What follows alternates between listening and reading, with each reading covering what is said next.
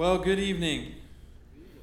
Tonight, we're finishing out Say Goodbye to Superman. If you've been with us for these past weeks, you know that we've been talking about the fact that a lot of us are very effective. I think we're a culture of very effective folks, but we've been talking about the fact that sometimes it is possible to push ourselves beyond our range of effectiveness. These have been messages for those among us that would be the overachievers, those of us who would be the very effective individuals, because we've said there are some things you're going to need to watch out for. It's nothing wrong with being a very effective person, but there are a few things that you're going to have to be careful about, right? We talked in the first week about the fact that if you push yourself too far, you can become isolated and end up away from the people that you really care about. We said in week 2 that sometimes we can even end up becoming our own worst enemy. Week 3, we talked about the fact that it's easy to get distracted. Remember, we talked about the fact that some things in life just don't end up really mattering. And then the last week, we talked about exhaustion. And I got so much feedback from so many individuals saying that, man, right now I'm in that season of exhaustion. And those are all things that we need to watch out for.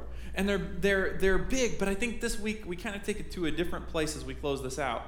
The reason I titled the message Kryptonite, if you're a fan of the Superman franchise, then you're probably more aware of this than I, because I just have passing familiarity. But Kryptonite was that thing, right? It was from the planet that Superman was from. Kryptonite was that thing that had the ability that when Superman came in contact with it, it could cause him to lose his powers, right? Cause him to lose the things that made him most effective. And I've been around a lot of really effective people. Just by God's grace, I've had an opportunity to get to know a lot of folks who are very effective and be around them. And let me tell you what, all of us have a kryptonite. All of us do. If you're a very effective person, there is something out there, right, that is bound to trip you up if you accommodate it, if you hang out with it, if you deal with it. And that's what we're talking about this week. We're talking about kryptonite in our lives because it is important for us to know how it affects us and how we should respond to it. And if you've been, playing guessing games in your head thinking who I might be talking about, you're probably right, because we're going to talk about Samson, right? Now, Samson, if ever there was a Superman character in the Bible, Samson deserves the title. I mean, he was probably the strongest guy that ever lived. God gave him some special strength. Now, that was tied to something, okay? What you should know is his strength was tied to something called the Nazirite vow. Now, I won't get too deep into this. There's a whole lot of stuff behind this. But God's people would sometimes take a period of their life and really dedicate that period of their life to the Lord. It would be for a specific purpose, and in that they would make a vow to God called the Nazirite vow. And when, for the period of their life that they were dedicated to God, following God's instructions, they would not cut their hair, right? By the way, this could be a man or a woman. They would not cut their hair. They would not drink any alcoholic drink or wine. They would not drink grape juice. They wouldn't eat grapes, not even grape skins. They weren't able to come in close contact with a dead body. There were several things that were just specifically prescribed. Don't do these things. As a matter of fact, you should know that the people of God, the people of Israel, had several things that they had to live by, several self-disciplines. God said, do these things and don't do these things. Nazirites had it at another level. I mean, they were at a level where there were other things they weren't supposed to do, and so they were especially self-disciplined, or at least they were supposed to be. Right? And so tied to Samson's strength is the fact that God has called him to be a Nazirite his entire life. Okay, so this was not just a period like it would have been for most people of service. This is his entire life, right? And this is what God tells Samson's mom and dad when they find out that they're going to have him. So his life should have been a life full of self-control, and certainly it was a Superman life. I mean, this guy had immense strength. But like I said, all of us have a kryptonite, and Samson's kryptonite, right, his weakness was women, right? And specifically, a specific kind of woman he was not supposed to be involved with. Let me give you this passage. I told you that a Nazirite has a specific purpose, right? They're called to a job. God has set them up to do something. Check out in Judges 13:5 what he has been called to do. This is the God's angel telling Samson's mom he's going to begin to rescue Israel from the Philistines. All right, well, the Philistines were an occupying force. They were dominating God's people, and it was time for God to step up and do something about it, and so he wanted Samson to be the person that began to rescue God's people from the Philistines. All right, everything makes sense so far. The problem is Samson's weak spot was Philistine women, right? Now, that doesn't make a lot of sense, but we're gonna just talk about it in the scriptures and see if we can learn some stuff here, right? So check this out. Judges 14, verse 1. This is, at this point, Samson's an adult, right? It says that Samson was in Timnah one day. Timnah is a Jewish city. It's kind of a border city between other two major towns. And one of the Philistine women caught his eye, right? We'll talk about that later. When he returned home, he told his father and mother, "A young Philistine woman in Timnah caught my eye, and I want to marry her." Interesting 4 words. Get her for me, right? And his father and mother objected. "Isn't there even one woman in our tribe or among all the Israelites you could marry?" they asked. "Why must you go to the pagan Philistines to find a wife?" But Samson told his father, "Get her for me. She looks good to me," right? So there you go. Get her for me. She looks good. That's the beginning of our story, right? Now, you should know, as a matter of fact, every once in a while somebody comes to me and say, "You know what, Jonathan, I noticed in the Bible there's a lot of stuff about God saying don't marry this people group and don't intermarry with these people, and, does God have some sort of racist tendency?" No, it had nothing to do with that. Anytime you see this, when you look at this, God is trying to preserve Israel's worship of the true God. He knows that when the people of Israel get involved with other people groups, the other people groups have their gods, and all of a sudden, it always seems to happen. When they start to intermarry with this other group, all of a sudden God's people start kind of riding the fence. They sort of worship these other gods sometimes, and they worship their gods sometimes. I mean, we talked last week, and last week, by the way, the story that we talked about with Elijah is way down the road, a long time later, but you notice they're still dealing with the same problem down the road, right? So anyhow, God is wanting to keep his people solidified in their worship of him. And so he says, I don't want you to intermarry with these other people groups, right? So that's what the deal is with the Philistines. But the Philistines, like I said, they're an oppressive force, but they are there. I mean, in Timnah, a Jewish city, Samson's going about his business, and he sees this Philistine gal. So he comes back to his mom and dad and says, "She looks good to me. I want you to get her for me to marry," which, by the way, it's not the way marriages worked back then, right? Moms and dads picked out the kids. I'm going to pick out who Junior's going to marry, right? Now that I'm a parent, that's starting to look better and better to me. Right? But that's the way it worked. But Samson is very taken with this gal. I mean, he is really taken with her. He comes home and says, "She looks good to me. I want you to get her for me." And so mom and dad make the arrangements, even though they object to it at first. And by the way, before we even get there, I want to ask you this question. Why is Samson even considering this? I mean, after all, I think it's pretty likely Samson's mom and dad have been telling him ever since he was a little kid, your job is to resist the Philistines. That's what you're called to do, right? And now he's kind of flirting around with thinking about, maybe I'm going to hang out with this Philistine gal. What gives? But how many of us know that the things that we have been called to stand against are sometimes the things that are most tempting to us? The things that we have been told by God, don't do this, it's not good for you, it doesn't represent a good future. So often those are the things that catch our eye. We're going to talk a minute about why that's the case, right? So I want to talk to you, let me ask this question. This is a better question. Why does Samson think this is even acceptable? Why does he think he can even do this, right? Well, whether or not you're a religious person and whether or not you would say that you're a God follower, I think one thing we can all agree on, and that is that we live in a world with good and evil. We live in a world with good and bad realities. And even if you're a super religious person, I think we could sort of say there's almost like 3 categories in life, right? There is the right thing. I mean, it is absolutely right. You can, like, going to church is the right thing. You go to church, God wants you to go to church.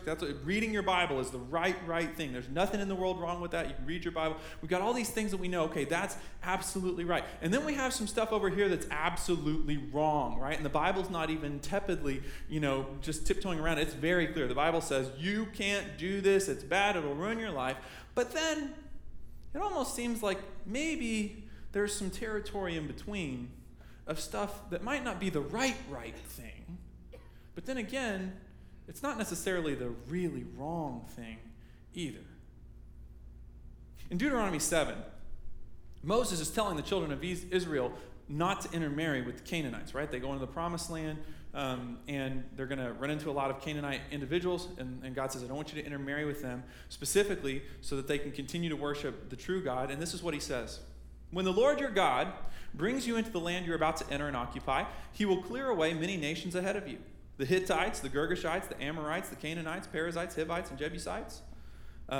These 7 nations are greater and more numerous than you. So make no treaties with them and show them no mercy. And you must not intermarry with them, for they will lead your children away from me to worship other gods. Now, the gal that he's interested in, what's her nationality? Anybody? She's a Philistine. Let me read the list again.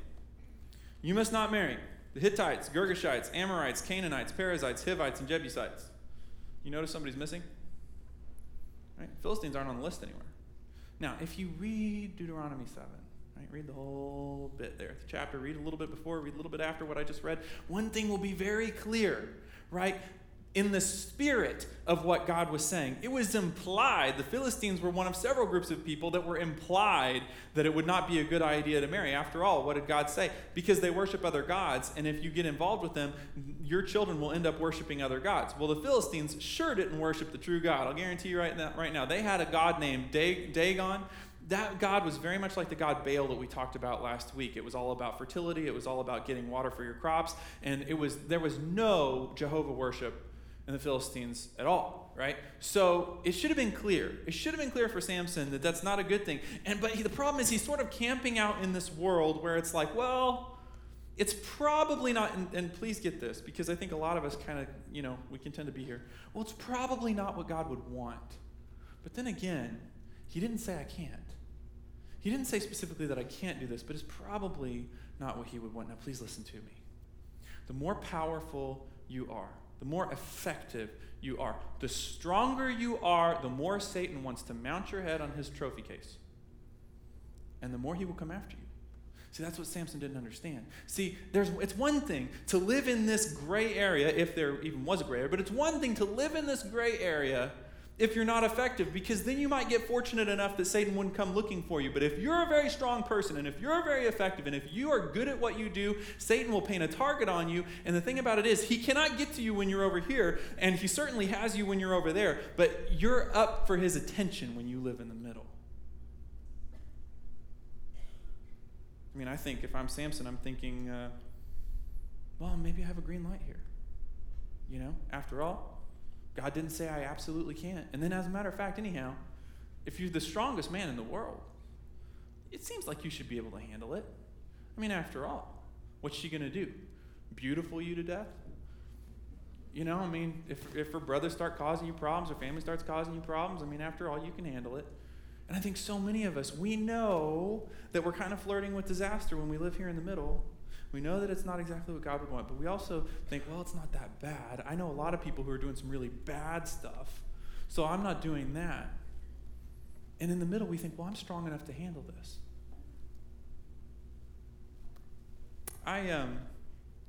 When I was a kid, sometimes my dad would take me to Kingman to go fishing. And I wasn't meant to be, I don't have the spiritual gift of fishing, because one thing I noticed was that it required two things that I'm incapable of, right? Sitting still and not talking, right? I can't do that, right? It turns out that you're not supposed to be loud around fish. Did you know that? I'm the kind of guy who goes, well, they're not biting over here. Maybe they'll be biting over there, right? And then they vote you off the island. You have to go home. But here's the thing. I was in Wyoming some years ago. My wife and I lived in Wyoming about a year after we got married, and I was working at Walmart, as a matter of fact, and I worked the sporting goods section. Now, if you think Wichita Walmarts have a big sporting goods section, just go check out the ones in Wyoming. My job, one of my big jobs, was to stock the lure counter, and I was very interested in this. Now, again, I was a failed fisherman, but I was very interested in these lures because I don't know if you know this, but if you're a real fisherman, you do. There are gazillions of these things. There's all kinds, right? And they all have different kind of names. And there's flies, there's crankbait, there's spinners, there's all kinds of different bait. And as I was looking at this, I was thinking, wow, this is really just a little over the top. This is for it's like I'm thinking this is just because people get obsessive about their hobbies. But they told me I was working with guys who really were fishermen. They said, no, you don't get it. This is not obsession.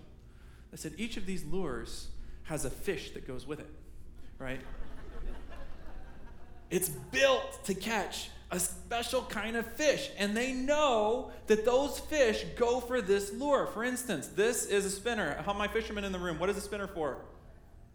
Bass, I heard it somewhere, right? Mostly. You might get a couple other things to catch, but if you're fortunate and not like me. But anyhow, but this has been designed to catch a specific kind of fish. Now, what is a lure? Let me just ask you that question. What is a lure? And why do you need one? After all, that's a decent question. Why would you need a lure? Well, as far as I know, last couple times I've gone fishing and I've been in the boat, no fish swam up to the side of the boat and said, "Can I go home with you?" Right? Why? Because to fish, I represent something not good, right? I represent a big, bad future, right? And if I don't practice catch and release, right, it could be their last day on earth, right? So in order to catch fish, now please get this if you don't get anything else from this entire talk. In order to catch fish, I have to use a small, attractive temptation that is connected to a big, unattractive future. So that's what Satan does with us. Satan knows that if he were to just come marching up into your life and say, here I am, and I'm here to wreck your marriage, here I am, I'm here to wreck your job, here I am, I'm here to wreck your ministry, he knows we wouldn't go along with that. None of us would do that. Because, and I was thinking about this, even fish aren't going to go along cooperatively with their own destruction. You've got to find a way to catch them. And I think Satan knows that. None of us are volunteering in line saying, okay, Satan, come ruin my life. But Satan does know what will get us. And just as the person who engineered this rather inexpensive lure, Satan will custom fit it for you. He knows what will twinkle for you. He knows what will shine for you. He knows what will get your attention. He knows what will catch your eye. What did Samson say? It caught my eye.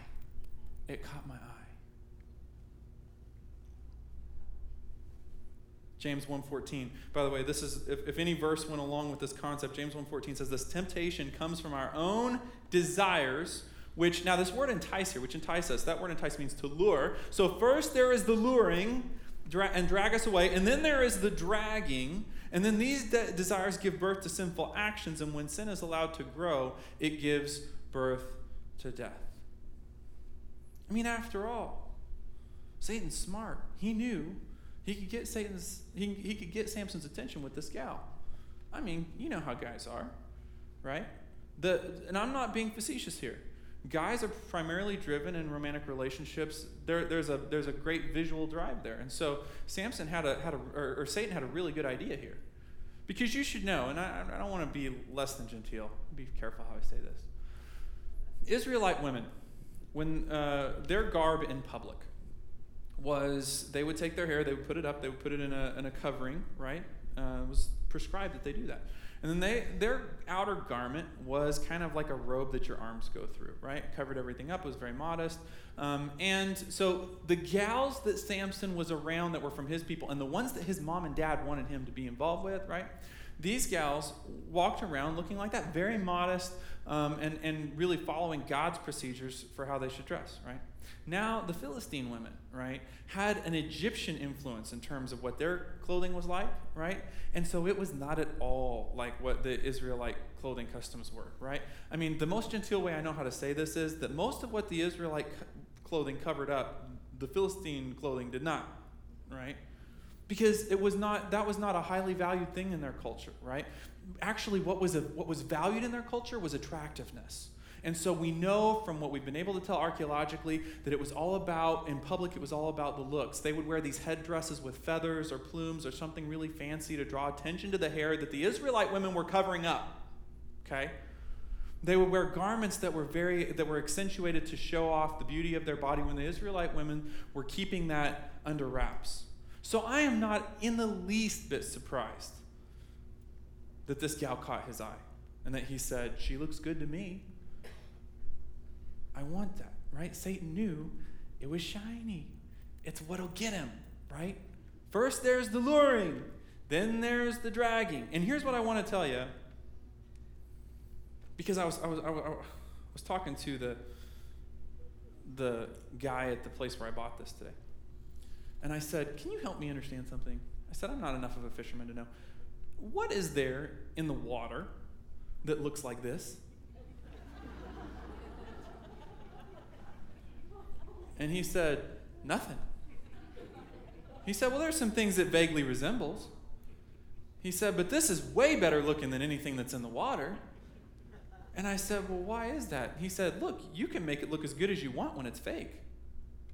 How's that for you?" I mean, Satan can make it look just as good as he wants to make it look, because it's not a real opportunity, it's just a fake. So I want to give you this principle. I'm giving you a little bit of principles in this series, things to just keep in mind for life, and that is this, that anything more attractive than God's best is bait. I mean, I want my kids to learn this. I want the people that I'm close to learn this. I want them to know that if it's not right, which is where God's best is, that's what the genuine article looks like, that's what the real deal is. Anything more attractive than that is bait. And it's fake. So the story kind of goes like this. And I've got to cover it quickly. That's what got me in trouble last hour. I went way over time trying to tell the story. I'm going to do this as quickly as I possibly can. The Bible says that Samson, there was this wedding between Samson and this gal, and in the process of this, he decides to play a little game with some of the Philistine guys that were part of the wedding party. Now, this was kind of not unusual, and it was, there was no television or any other kind of entertainment, so this was kind of something that was done. Well, I'm going to come up with a riddle, and if you can answer it, then you get this, and if I can answer it, then...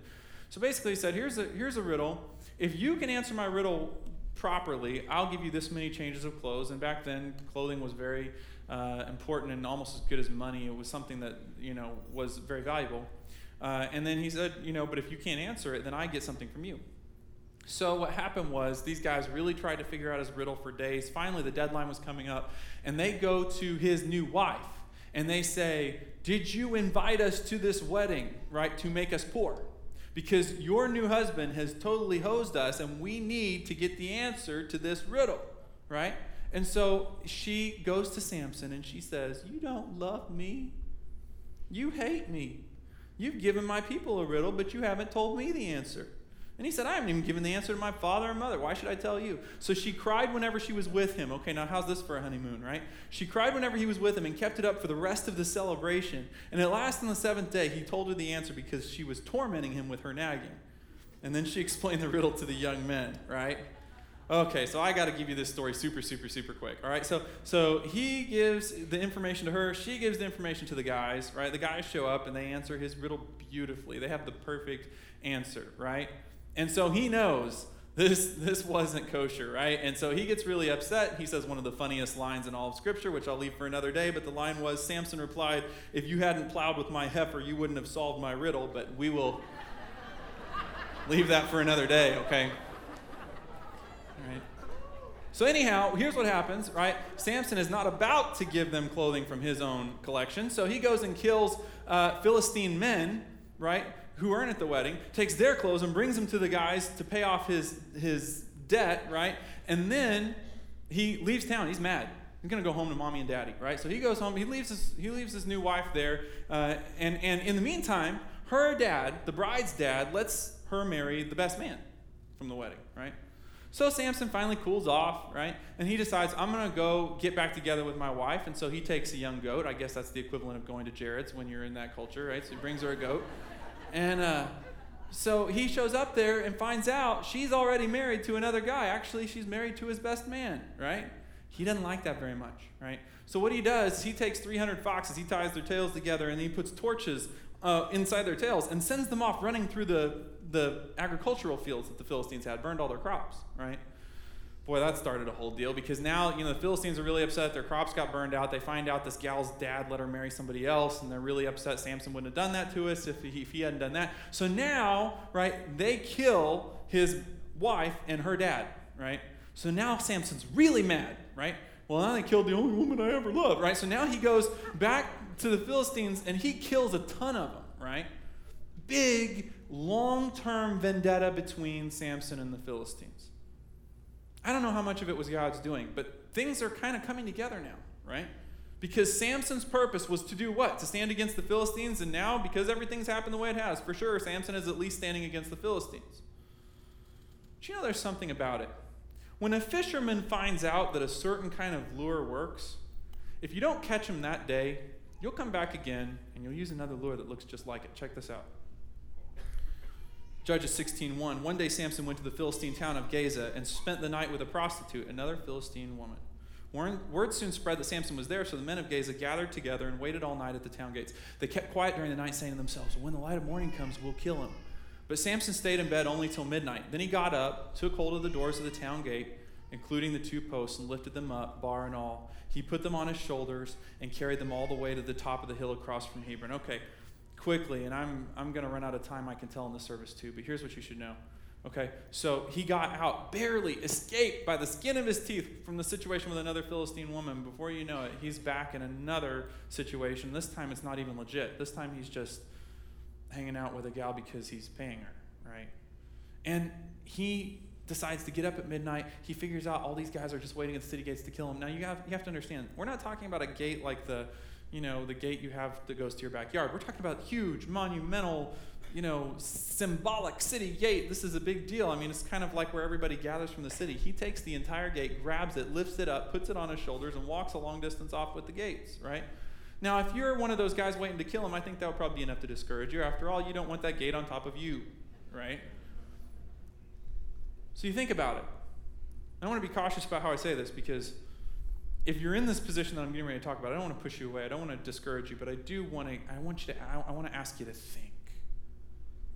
If you're in a position where Satan has almost got you once, and then he almost gets you another time, and you keep finding that every day when you wake up, it's the same lure in your life over and over again. Number one, that should tell you that Satan has figured out what your weakness is. Number two, it should tell you that this is your chance. This is your time to turn around. See, so often I have people come and they tell me, Jonathan, all's quiet on the Western Front. I know that I'm doing this and I know it's not right. I mean, I've had this conversation so many times.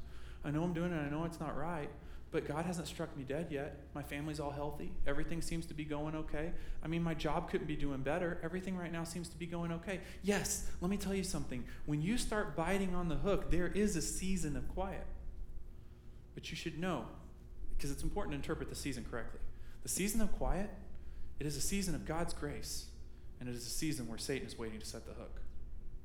See, every fisherman knows if you're really landing that big fish, if you're that Superman person that's really successful and Satan really wants to mount you on his trophy wall, he knows that he can't set the hook too fast. There's got to be a little time where he's letting you have some slack and he's letting you run with it. And then when the time is right, then he sets the hook.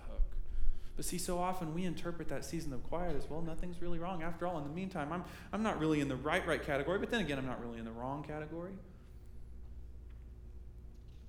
And then we see in Judges 16 the story that everybody knows about Samson. There's an infatuation between him and a woman named Delilah. We don't name people or we don't use that nickname for people that we think are great. We say, well, that person was a Delilah, right? It's become a popular name now, so good. I'm glad it's being vindicated and redeemed. But for a long time, there was a period where if you called somebody a Delilah, you were saying this is somebody who's going to betray you, right? Why? Because that's exactly what Delilah did with Samson. Again, any guess as to what kind of woman Delilah is?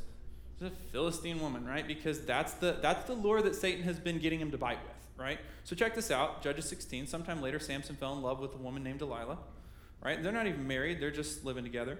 The rulers of the Philistines went to her and said, entice Samson to tell you what makes him so strong and how he can be overpowered and tied up. Then each of us will give you 1,100 pieces of silver, right? Which was no small price, right? For each of them to give her 1,100 pieces of silver.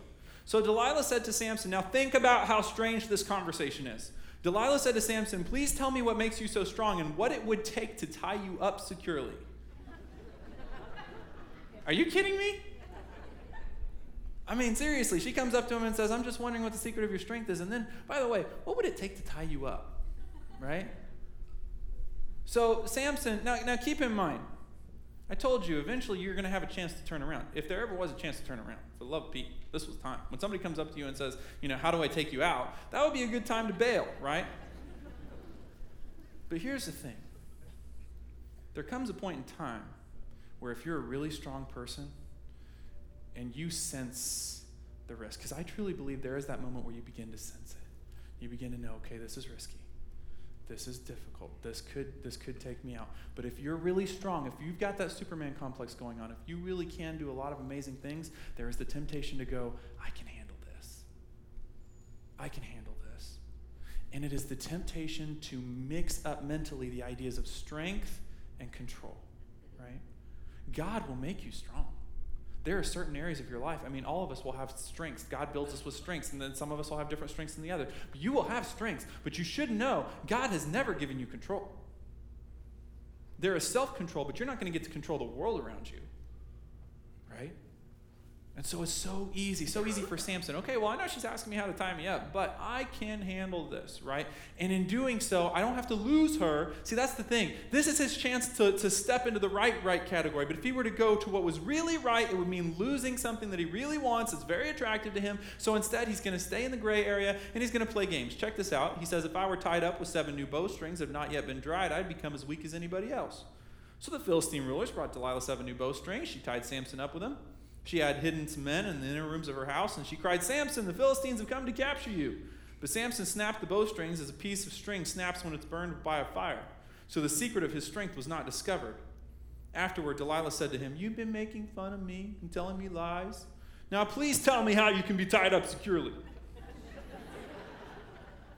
Okay, now this is time to run, okay? I mean, this is really time to get out of there. But he still thinks he can control it. If you know the story, you know he goes through a bunch of weird stuff. Okay, well, tie me up with new ropes. Okay, take my hair and put it in. By the way, notice that one of the last things that happens is he starts, he's getting closer and closer. Well, if you were to take my hair and put it in a loom and tighten it all up, then I would be weak. Well, now he's talking about his hair. Isn't it interesting how we get closer and closer and closer to the edge? The temptation just gets a little. And you know why I think this happened? Can I tell you why I think Samson kept playing games like this? I think he was so used to being Superman that he was starting to think, maybe this is something I can handle even if my hair was cut off. Maybe this is something I can handle even if I wasn't following all these rules. I mean, he's so used to being strong.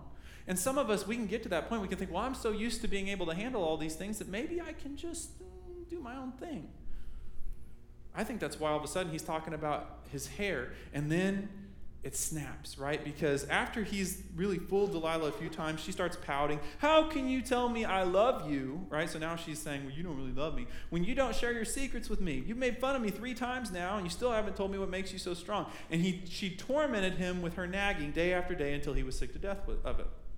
So finally, Samson shared her secret with her. So he says, my hair has never been cut. I was dedicated to God as a Nazarite from birth. So if my head was shaved, my strength would leave me and I would become as weak as anybody else. And the Bible says, so that night, Delilah lulled him to sleep on her lap and called for the barber, right? This isn't going to be that hard, right? And in one of the most sad things that you'll ever see in the Bible, when he woke up and she said, the Philistines have come to capture you, he thought, I will do as before and shake myself free. But he didn't realize the Lord had left him. That's that Superman complex. I'll do it. I can just handle this. Okay, my hair's been shaved. Whatever. I can still do this, right? And I have seen this over and over again.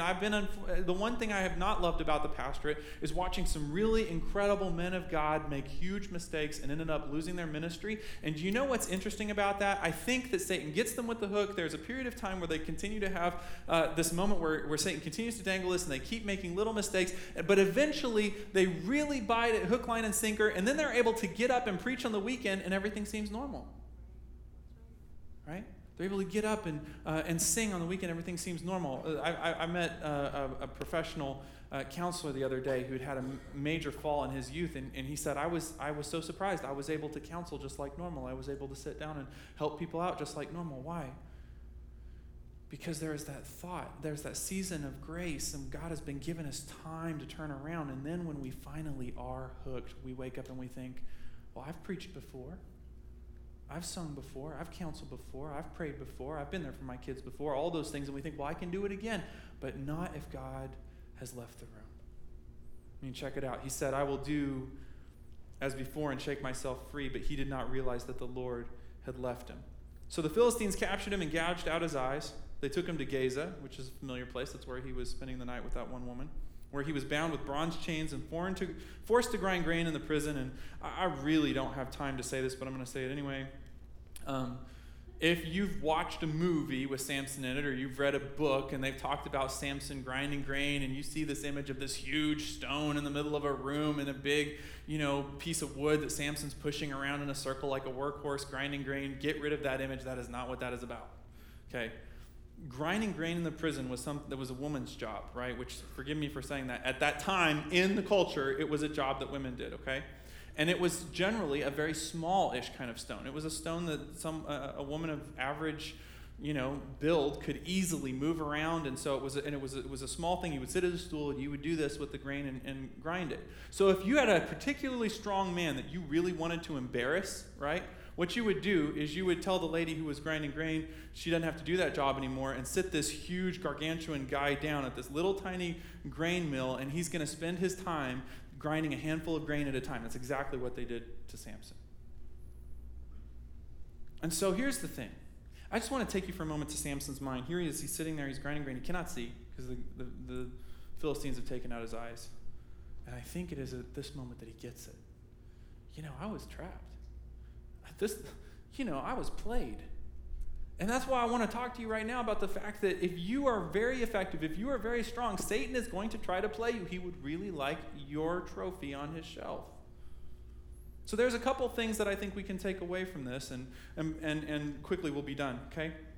Genesis 4:7, right, is going to be a passage that we're going to use. Actually, I'll use it in just a second. But I want to tell you one of the coolest things I read as I was doing a little bit of research. I knew that researching lures would help me because this tie is so close to what we experience in real life with what Satan wants to do to tempt us. This is what one guy said. He said, no matter how great we make lures to be, he said, eventually you can't get around the fact that if you have to put a hook in it, it will never look exactly like the real thing. And I thought, what a powerful thought.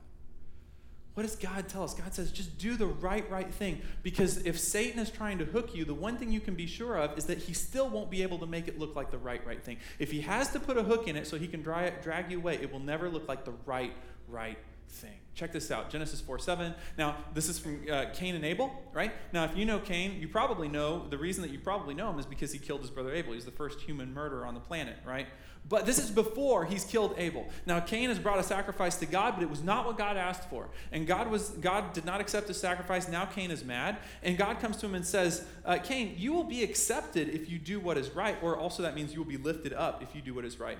But if you refuse to do what is right, so if you choose not to do the right thing, if you've made up your mind, I'm going to live in the middle, if you refuse to do what is right, then watch out. Watch out then, because sin is crouching at the door, eager to control you.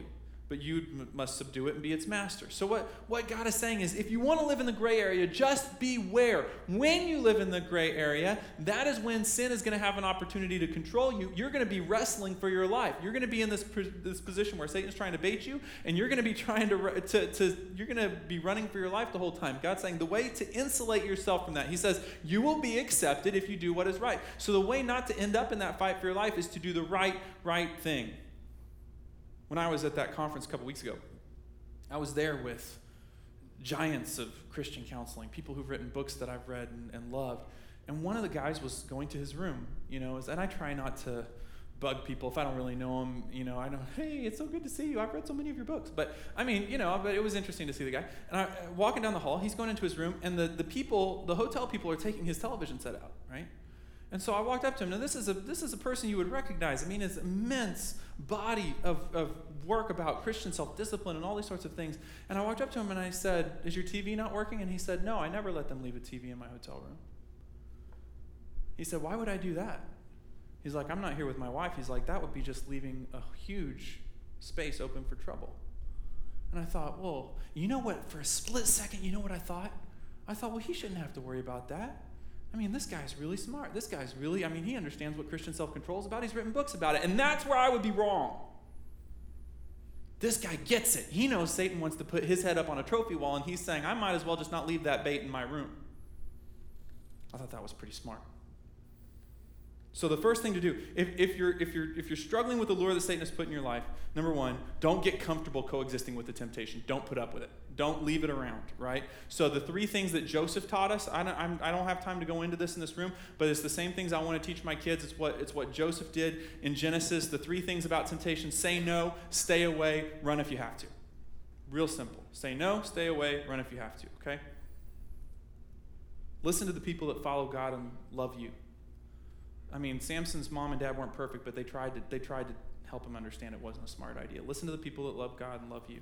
And then finally, do the right thing, because that's how you'll insulate yourself. But I want to quickly say this, and I'll be done. If you've been hooked, and all of us have at some point have been hooked and to some extent, your life's not over, and God can do something with where you're at. One of my favorite things in the whole story of Samson is it said that they gouged out his eyes and they put him to work grinding grain, and it says, but then his hair began to grow back. And that is the restorative nature of the God that we serve. He will get you back on track. Satan can drag you away, but eventually, if you want to walk back towards the light of God's purpose, he can do something with that. I'm going to take 2 minutes and tell you about this. I talked in these last few weeks about the conference I was at because those are good times for me. I get to hang out with people that I tremendously respect and talk to them. There's a couple that was there, and he is a world-renowned expert on sexual addiction.